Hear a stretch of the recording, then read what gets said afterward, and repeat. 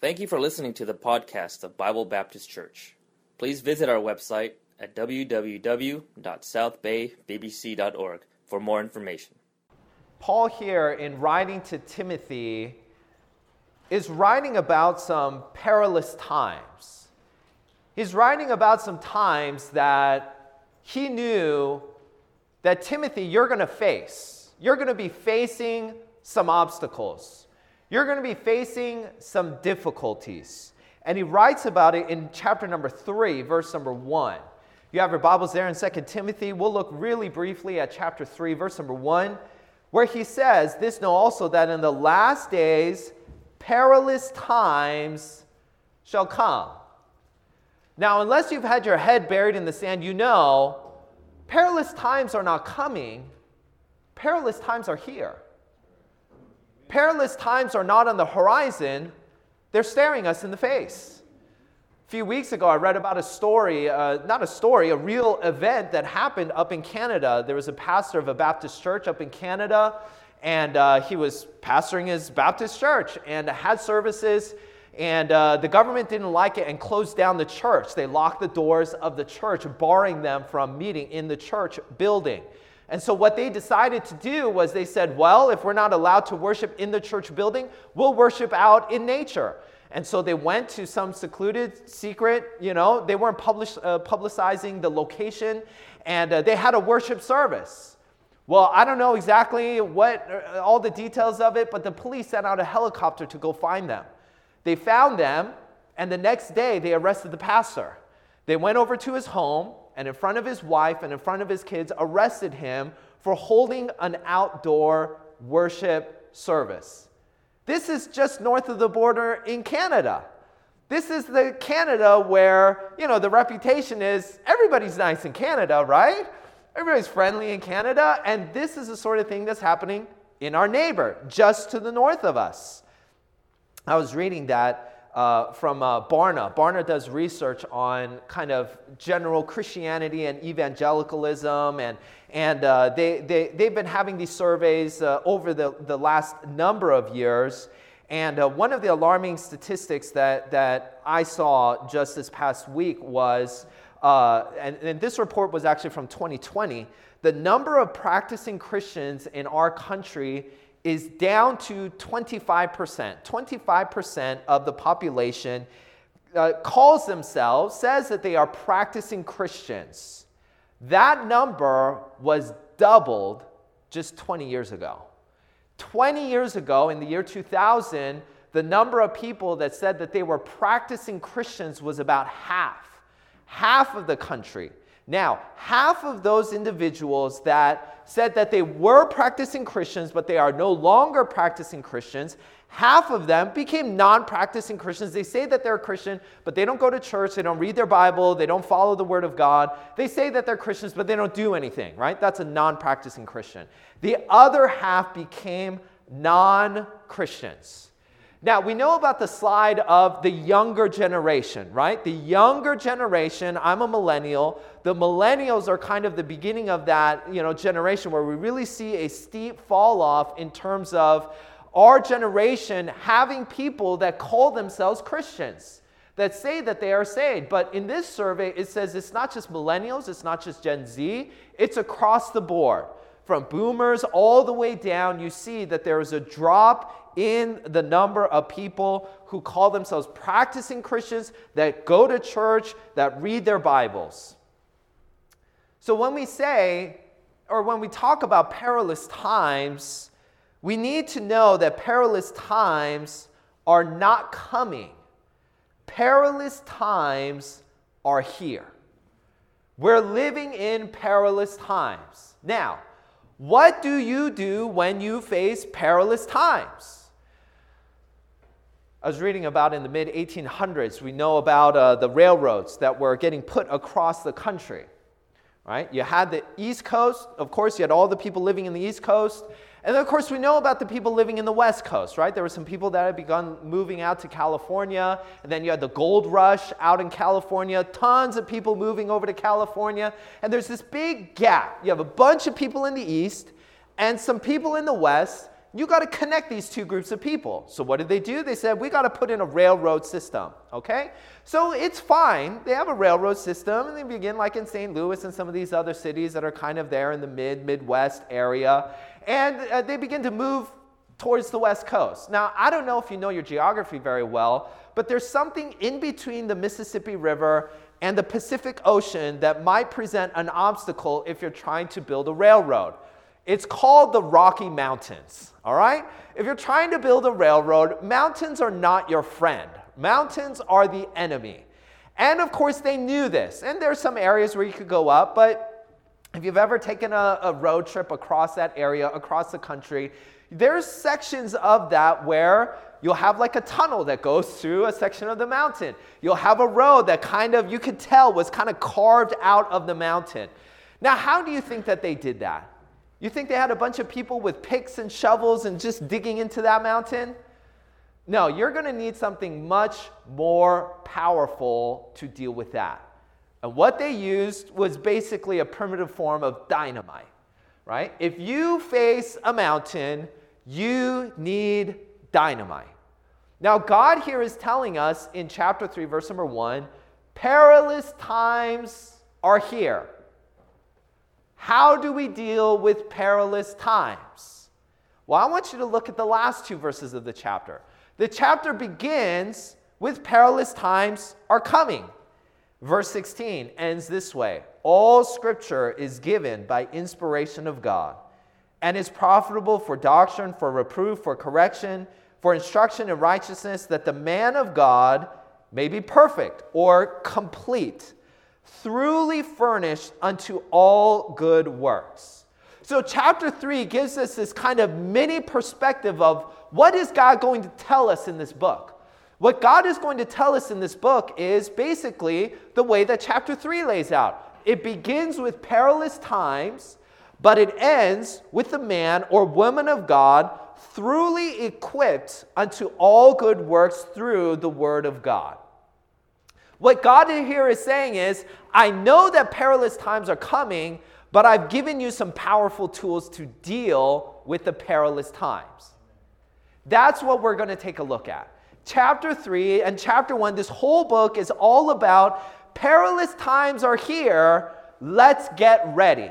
You've got to be equipped to deal with the perilous times. You've got to be equipped when your lost friends, when your coworkers challenge your faith, they challenge the word of God, they challenge your beliefs. You've got to have some tools, some equipment to handle that in order to witness to a friend who's lost and they need to be saved, in order to help them to understand what their condition is, that they are lost, to understand that there is a God who loved them, who died on the cross for their sins, and if they called upon the name of the Lord to be their Savior, they too can be saved. But you're going to need some tools, amen? And I need some tools. We all need some tools. Because God has said very clearly, I will build my church. Unconditionally, he said, I will build my church. In perilous times, I will build my church. In profitable times, I will build my church. In good times, I'll build my church. In bad times, I will build my church. And so God has given to us powerful tools to deal with the perilous times that we face. And I want to see 3 reasons why Paul affirms that the powerful tools are enough for you. So first of all, we see the supernatural change in Paul. See, Paul had a personal experience with what can happen even in perilous times. So Paul begins the chapter by saying, Paul, an apostle of Jesus Christ by the will of God. So verse number 1, I want you to note the very first word there. The very first word is the word Paul. Now, of course, we know about Paul. We know about the apostle Paul. But one thing that you may not know is that the name Paul is not actually his name. It's a nickname. All right? A lot of people have nicknames. In the Bible, people have nicknames. right? We know about Peter, James, and John. Peter was not his name. His name was Simon. You'll sometimes see Simon Peter. His name was Simon. He was called Peter. And so we say, oh, it's Peter, James, and John. But his name was actually Simon. The same is true of Paul. His name was actually Saul. His name was Saul. So here is Paul writing to Timothy, calling himself not Saul, but Paul. Now, why is that significant? Well, you got to go back to the life that Saul lived when he was called Saul. What was Saul doing? He was persecuting the church. He was zealous against Jesus Christ. He was dragging Christians to jail. He got permission in order to go up to Damascus in order to arrest every single individual that called themselves by the name of Jesus Christ. He was a persecutor of Christians. He was passionately against Christ, and he was the enemy of the church. But then he got saved. He was against the church, and then he got saved. And you know what? Now he's for the church. Instead of being the enemy of the church, now he's a proponent of the church. Instead of being opposed to Christians and hailing them to jail, he's trying to protect Christians and help them. And you see this in Acts chapter 9, verse number 20. This is right after he gets saved. In verse number 20, it says, and straightway, right away, he preached Christ in the synagogues, that he is the Son of God. But all that heard him were amazed. They said, Saul's preaching Jesus Christ? And said, is not this he that destroyed them which called on this name in Jerusalem, and came hither? They came here for that intent, that he might bring them bound unto the chief priests. Hey, isn't this the guy that was dragging Christians to jail? And isn't this the guy that came to this city in order to do the same thing? Verse 22, but Saul increased the more in strength and confounded the Jews. He confused the Jews which dwelt at Damascus, proving that this is very Christ.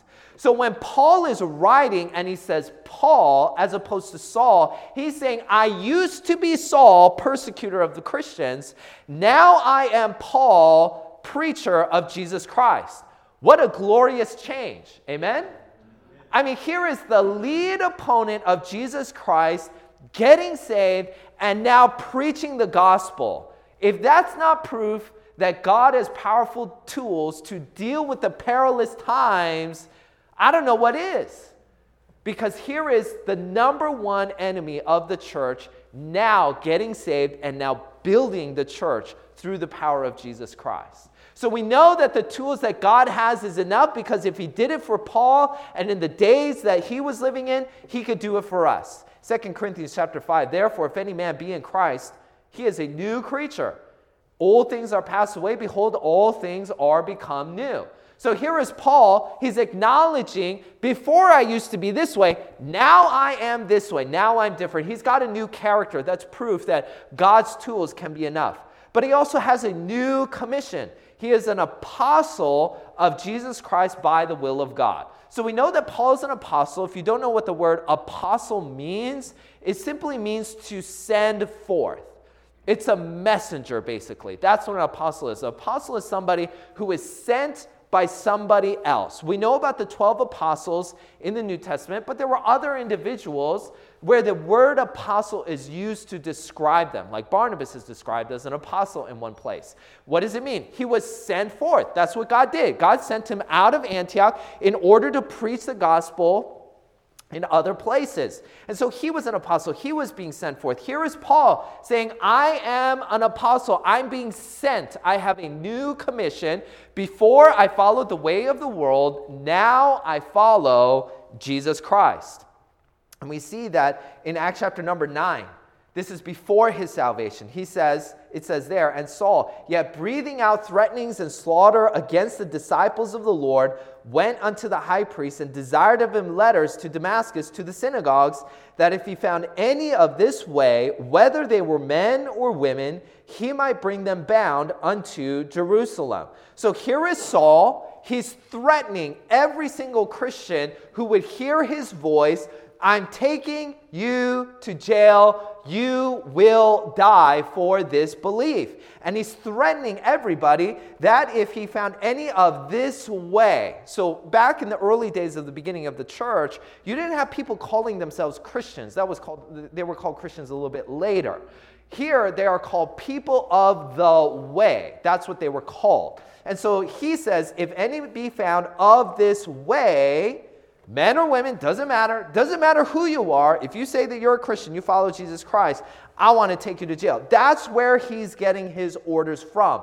But then, after he gets saved, he doesn't listen to his old bosses anymore. He's got a new leader. He's got a new boss. He's got a new individual who's telling him, this is what you ought to do. I mean, this is a total transformation in the life of Saul. Before he was Saul, persecutor of the Christians, then he gets saved, he becomes known as Paul, and then he begins to preach the gospel. And he's not following the old world system anymore. He's thrown that aside, and now he's following God. And so Paul is writing to Timothy, and he's saying, consider my own life. I used to be Saul, but now I am Paul. Consider the way that I lived. And they also lived with a great certainty, according to the promise of life, which is in Christ Jesus. We live in uncertain times. We don't know what's going to happen. What will happen economically in America? We don't know. I mean, we know there's a big debt. We know about the Fed. We know about how people handle their money. We know about all of this. We know about inflation. But what's going to happen 5 years from now, 10 years from now, 20 years from now? We don't know. We don't know. Are we going to still be the greatest economy in the world, or will we not? I don't know the answer to that. Maybe we will. Maybe we won't. I have no idea. There's a lot of uncertainty. There's a lot of uncertainty with housing, a lot of uncertainty with your job, a lot of uncertainties in a lot of different areas for different individuals. What's going to happen politically? I don't know. Next year, there's going to be an election. What's going to happen in that election? I don't know. What's going to happen in the next presidential election? I don't know. 12 years from now, what is our Congress? What is our Supreme Court? What's our, White House going to look like? I don't know. There's so many uncertainties. Think about your health. Think about your family situation. I mean, there's so many things that we don't know. Now, Paul doesn't have the answer to any of these questions. Paul doesn't answer the question, what's going to happen politically? He doesn't answer the question, what's going to happen economically? He doesn't answer the question, what's going to happen to your health? He answers the question, what's going to happen to your eternity? Because there's going to be a lot of ups and downs in life, but the point is, where will you end up? You might have a great year in 2021. You might have a great down year in 2022. But at the end of your life, where are you going to be? That's the most important thing. Because you might have a great, you're flying high and your money's building and growing. You're wealthy and everything. But you never know. Maybe your health takes a dive. And then what's the point of all of that money? And you begin to think, have I really misprioritized my time? And we don't know all of the things that will happen in between today and the end of your life. But there is one thing that you can know for sure: what will happen the day that you die. Do you know what's going to happen the day that you die? Do you know that you're going to heaven? That's the most important question. You might be facing perilous times today, but you can know with certainty where you will end up. That's what he's saying in verse number 1. He says, according to the promise of life. You know, the promise of Jesus Christ is not, I guarantee that your job will give you a raise every single year. That's not the promise of God. The promise of God is not, I guarantee that the political candidates that you favor will be in office every single election cycle. That's not the promise of God. The promise of God is not that you will live in great health every single year. The promise of God is not that every situation in your life will work out every single way that you want it to. The promise of God is when you die, you'll go to heaven and not to hell. What a wonderful promise. And here is Paul living with that promise. He's saying, I don't know what's going to happen this year. I don't know what's going to happen next year. I don't know what's going to happen politically, economically. I don't know any of those answers. I just know this. When I die, I'm going to heaven. And I know that whoever calls upon the name of the Lord, if they trust in Jesus as their Savior, when they die, they also will go to heaven. And that's the most important thing. So we need to remember that. Here is Paul living with great certainty, not because he knew what would happen today or tomorrow, but because he knew what would happen at the end of time. And that's the most important thing. So first of all, we see this supernatural change in the life of Paul. He was Saul, then he got saved, and he became Paul. There was a great reversal in his life. And if God could do it for Saul, God could do it for anyone. So here is Paul giving his testimony really in just a single word, in a way, of saying God still works. The second thing that we see is a surprising composure of Paul. Now, it's fine and well that Paul had a wonderful transformation in his life. But Paul here, this is 2 Timothy, this is the last letter that we have from Paul. He's thinking, this is the end of my time. Timothy, now it's your turn. It's fine and well that Paul had some wonderful times and wonderful changes in his life. But he acknowledges Timothy is going to face some perilous times. Now, Paul did not write to Timothy to complain about his problems. He did not write to Timothy to complain about the government.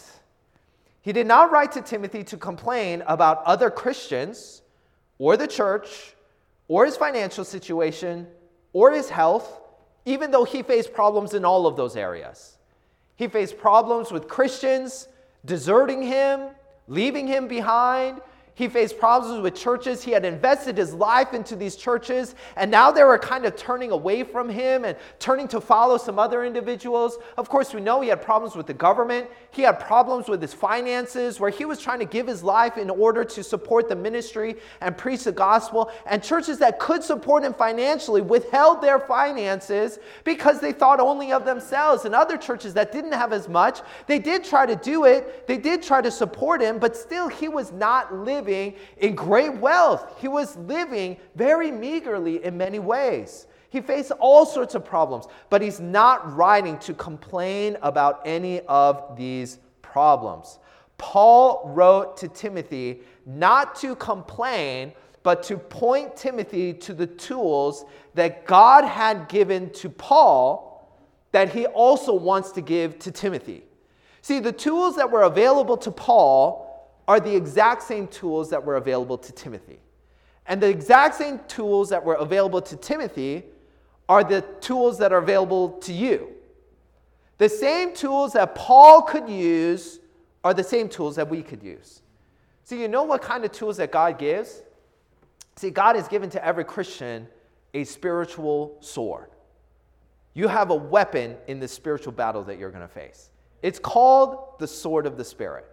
You know what the sword of the Spirit is? It's the Word of God. See, the Word of God that Christians 1,000 years ago had is the same Word of God that you have today. The Word of God that Christians had 1,500 years ago is the same Word of God that you have today. The Word of God that Christians had 50 years ago is the same Word of God that you have today. See, the tools that you have available to you are the same powerful tools that were available thousands of years ago. What Paul is trying to write and communicate to Timothy is what God did for Paul is what God can do for Timothy. And you see that he has this positive spirit. When he's writing, in verse number 2, he says, to Timothy, I'm writing to you, Timothy, about these perilous times. Now, if you're writing a letter to an individual acknowledging perilous times are here, what kind of words, what kind of mood, what kind of attitude and spirit do you think would be found in the contents of the letter? You would assume kind of more of a pessimistic tone.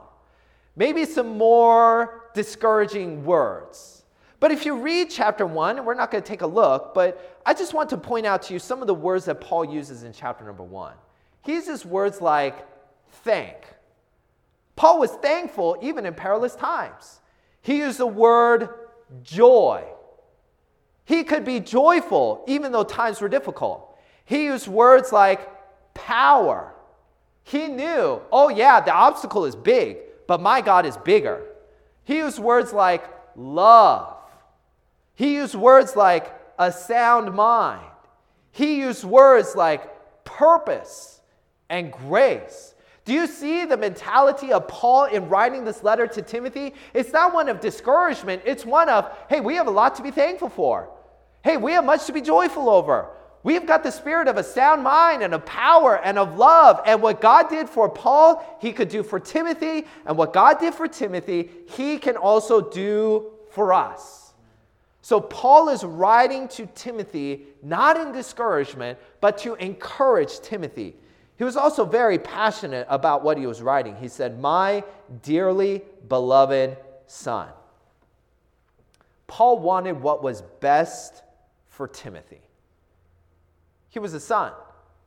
He was dearly beloved. Those that you dearly beloved, you want what is best for them.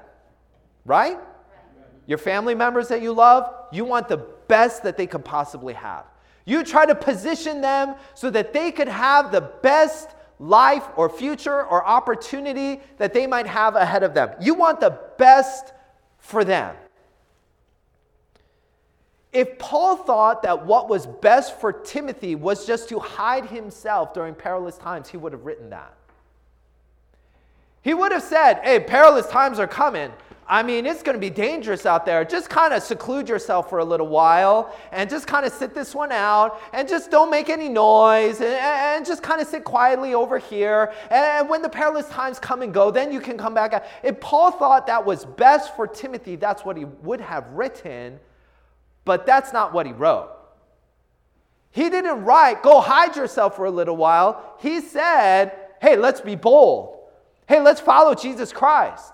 Hey, remember the doctrine that I gave you? You hold to that.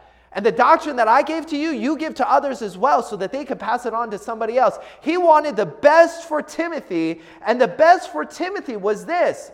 You follow Jesus Christ through good times or bad. The best thing for you as a Christian is to follow God. Amen? Amen. That's the best thing. Doesn't matter the circumstances. The best thing for you is to follow Jesus Christ. This is what he writes in verse number 8. Be not thou therefore ashamed of the testimony of our Lord, nor of me his servant. But be thou partaker of the afflictions of the gospel according to the power of God. If Paul thought the best thing for Timothy was to avoid all of the difficult circumstances, he would have written that, but that's the exact opposite of what he wrote. So here is Paul saying, all right, I know tough times are coming, but it's worth it for you to stay in the fight.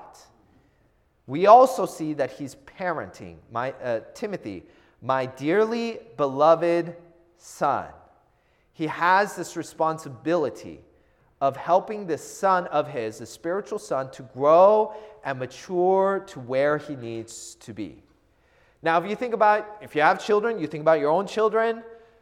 I think about my children. As a parent, I have responsibilities to my child. My responsibility is to provide for my kids. That's part of my responsibility. I've got to provide for their basic needs. They need food, they need clothing, they need shelter. They've got some basic needs. That's my responsibility. I've got some responsibilities to protect my children. I know that there are dangers that they are not aware of that I need to protect them from, right? They don't know how dangerous it is out in the street. I mean, now they're starting to know, but initially they don't know. They just run around everywhere. They don't know the danger. So it's my job to protect them. It's my job to play with my children. It's my job to have fun with my kids. It's my job to show them that their parents, their father, loves them. And they have a loving relationship with me.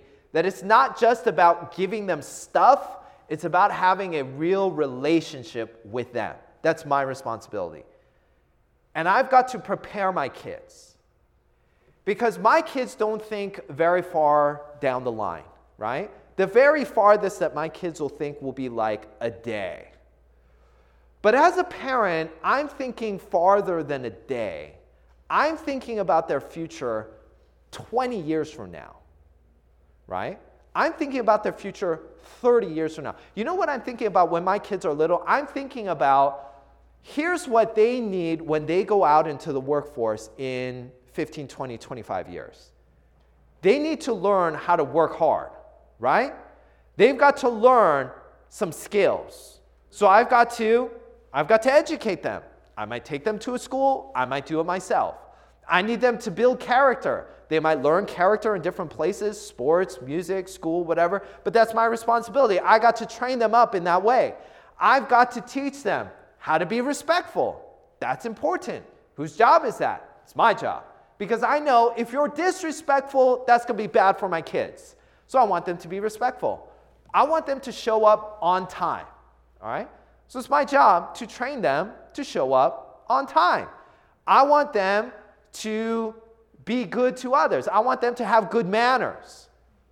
I want them, if they get a text message, to text back.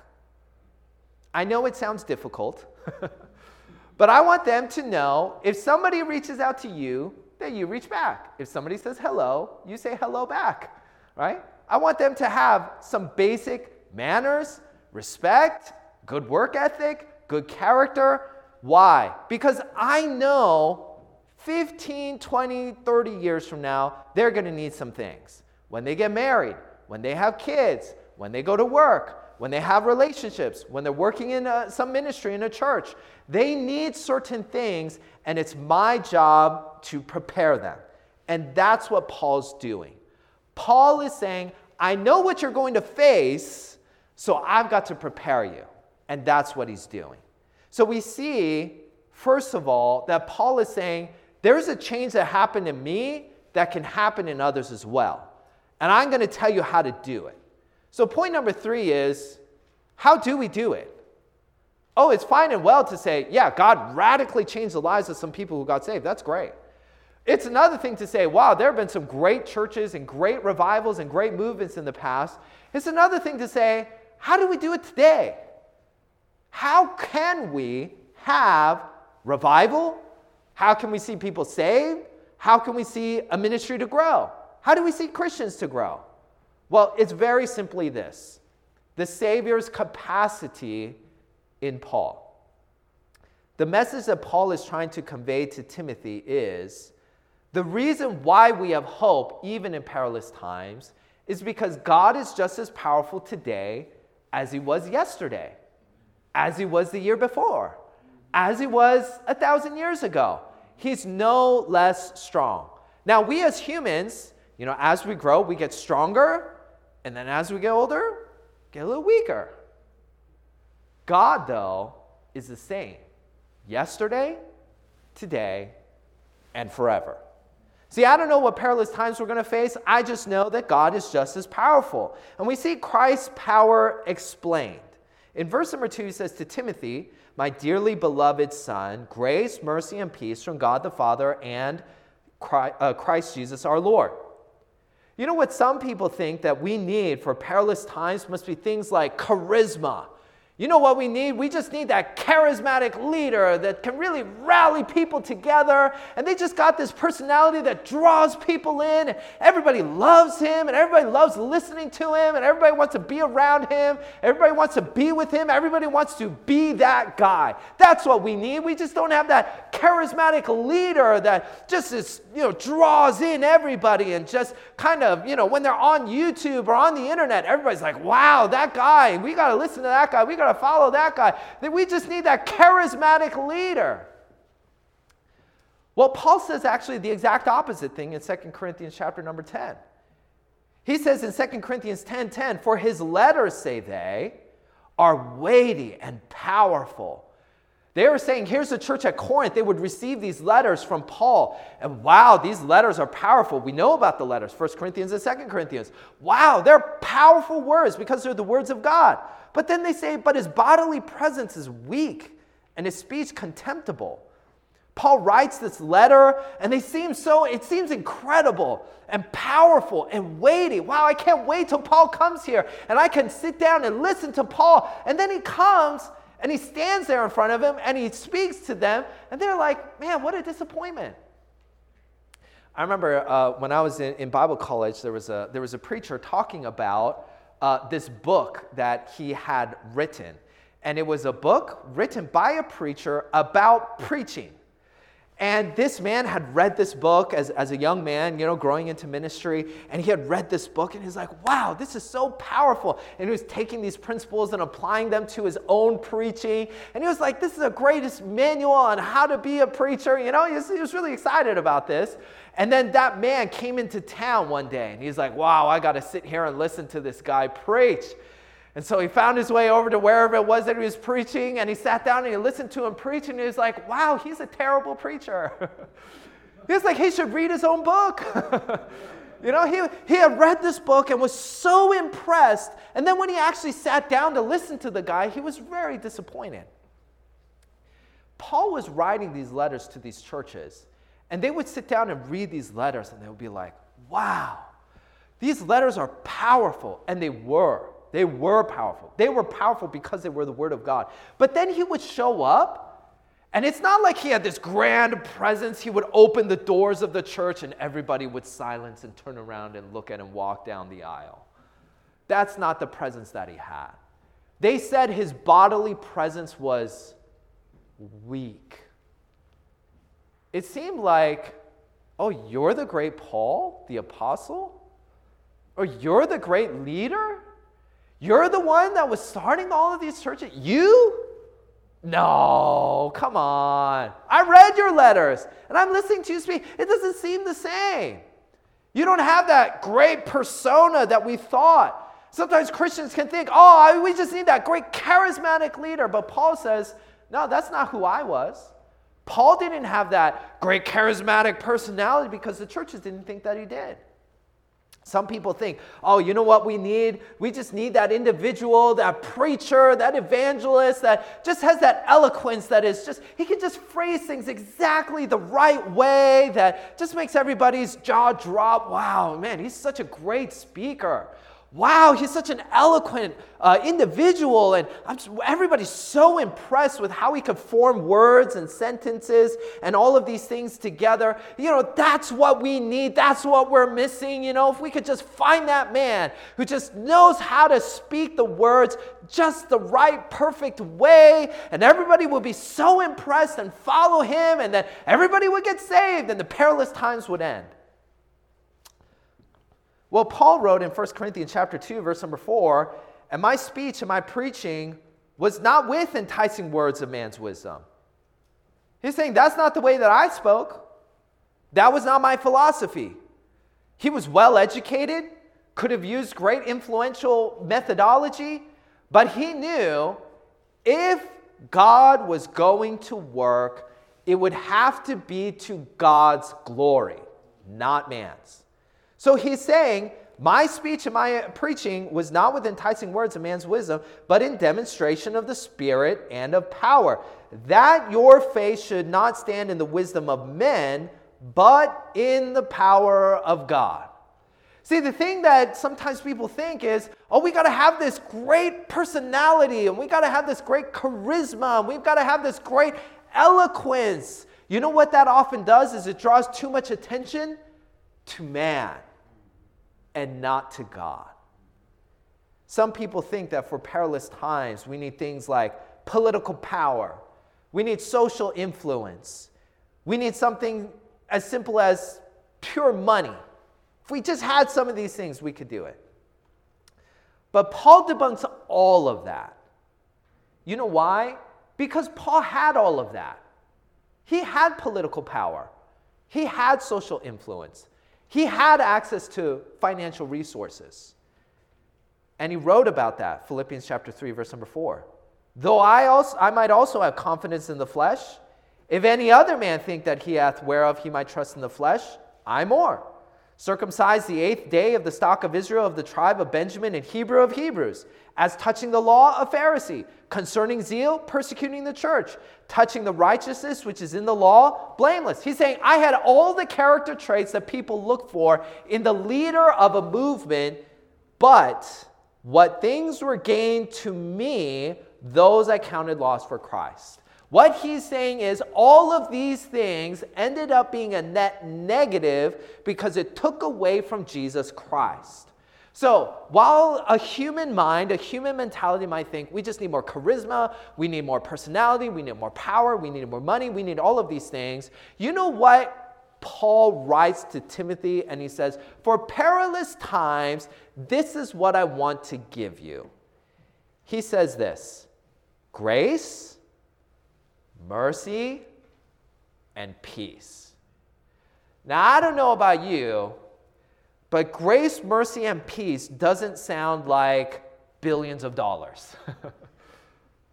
Grace, mercy, and peace doesn't sound like we're the ones ruling the country. Grace, mercy, and peace, in fact, sound a little boring. Grace, mercy, peace, that's nice. But we're facing perilous times here. Come on. We've got perilous times here. What are you going to give us, God? You know what God gave to his people? Grace, mercy, and peace. I just want to read these 3 verses. 2 Corinthians chapter 9. And God is able to make all grace abound toward you, that ye always, having all sufficiency in all things, may abound to every good work. You know what God uses to empower the Christian? His grace. 1 Peter chapter 1. Blessed be the God and Father of our Lord Jesus Christ, which according to his abundant mercy has begotten us again unto a lively hope by the resurrection of Jesus Christ from the dead. You know how you have hope of eternal life? The mercy of God. Romans chapter 15. Now the God of hope fill you with all joy and peace in believing, that ye may abound in hope through the power of the Holy Ghost. You want to have peace in your time, peace in your life? It comes through Jesus Christ. I know grace, mercy, and peace aren't flashy, but that's what God gives to us. I know grace, if you're going to battle, you're going to want to go to battle with like Apache helicopters and Tomahawk missiles. You're going to want to go with the biggest machine guns. And it sounds in some ways like grace, mercy, and peace is like giving somebody sticks and slings and stones and saying, all right, go fight a battle. And they're coming at you with tanks, right? That's what it sounds like. But you know, when Goliath had the latest technology in military equipment of the day, you know what took him down? A stone and a sling. You know why? Because it was God that was using it. So here is Paul saying, you know what you need? You need grace, mercy, and peace. Let us therefore come boldly unto the throne of grace, that we may obtain mercy and find grace to help in time of need. So we see that Christ's power was given, grace, mercy, and peace. We also know that Christ's power was enough. Because of the name of the book, we're in the book of 2 Timothy. You'll know that he had previously written a different book, also to Timothy, called 1 Timothy. I want you to stay in 2 Timothy, and I'm going to read to you 1 Timothy. You look at 2 Timothy chapter 1, verse number 2. I'm going to read to you 1 Timothy chapter 1, verse number 2. These 2 letters were written a number of years apart, but I want you to read with me. 1 Timothy chapter 1 says this, Unto Timothy, my own son in the faith, grace, mercy, and peace from God our Father and Jesus Christ our Lord. All right? If you're in 2 Timothy chapter 1, verse number 2, it sounds almost the same, right? Almost identical. To Timothy, my dearly beloved son, unto Timothy, my own son in the faith, grace, mercy, and peace from God the Father and Christ Jesus our Lord. Grace, mercy, and peace from God our Father and Jesus Christ our Lord. Do you see the similarity there? Do you see that what Paul is saying is what was sufficient for you 5 years ago is sufficient for you today? And if I wrote to you a letter 5 years from now, I'd probably write the same thing. To Timothy, my dearly beloved son, grace, mercy, and peace from God the Father and Christ Jesus our Lord. I know that things have changed around here. I know that 20 years ago, like, social media wasn't really a thing. I know that, 30, 40 years ago, like, the internet really wasn't around. I know all of this. I know that times have changed. I know that things have changed. Right? When I was growing up, we used to have this book called an encyclopedia. My parents had invested into this huge volume called the Encyclopedia.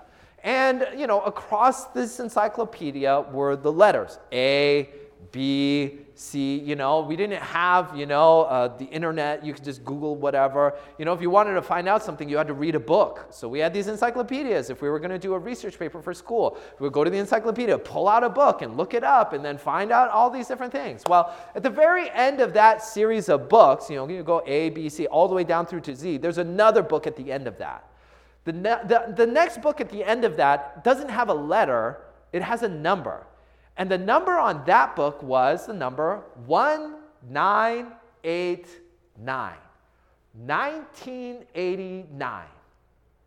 The reason why you have a book in your encyclopedia with the number 1989 is because the encyclopedia was published in the year 1988.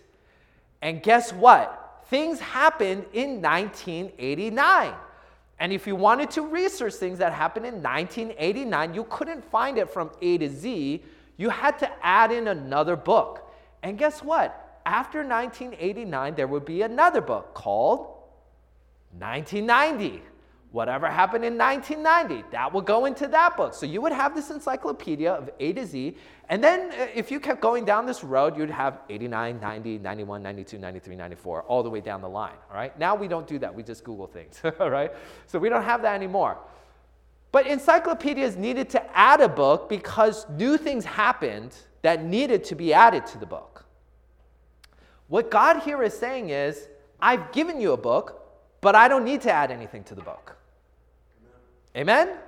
He's given to you a book where he doesn't need to add anything to the book. You know why? Because God is from everlasting to everlasting. He knew what would happen in 2020 when he wrote the words in the year, 60 or 65 or 59, whenever these words were written.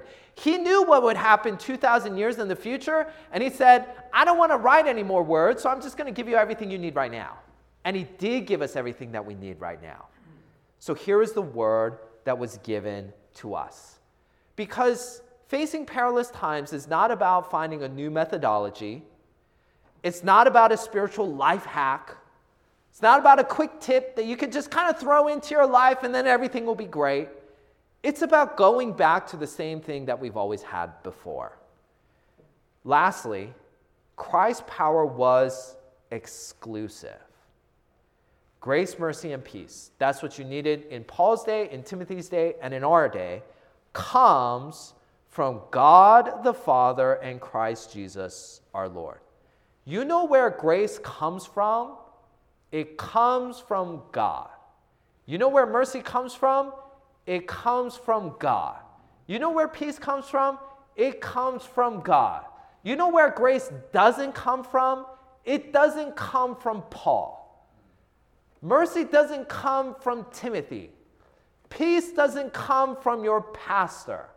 You know where it comes from? It comes from God. You know what we're trying to do here at church?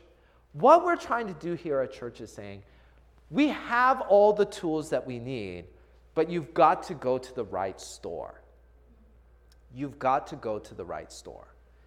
And there's one store that has exclusive rights to grace, mercy, and peace. You're not getting these at any other store. You ever go to stores and you find exclusives? Found exclusively at Macy's, or found exclusively at whatever place, right? Found exclusively. Grace, mercy, and peace, found exclusively from God. You know what we're trying to do every single Sunday? What we're trying to do every single Sunday is point you to God's store and say, go shop over there. Okay? I know it looks like I'm pointing at this thing and there's a shot there, but like that's not what I do, right? Go to God's store of His Word and find the tools that you need for whatever perilous times that you will be facing. So Paul's preoccupation was not in the perilous times. His preoccupation was with the powerful tools that God had given to him. So don't get all wrapped up in what everything is going on today, because I know that there's things going on today. God knew things were going on today, but Paul was not preoccupied with those things. He was preoccupied with God. You know what we try to do here at church? Help all of us to be preoccupied with God. I know that when you get home, it's tempting to pull out Twitter, tempting to turn on the TV. When you go to work and you hear what everybody's talking about, it's going to try to get your eyes off of God and onto the perilous times. But what God wants you to do is take your eyes off of the perilous times onto God and the tools that He has given to you. So let's keep our eyes on God.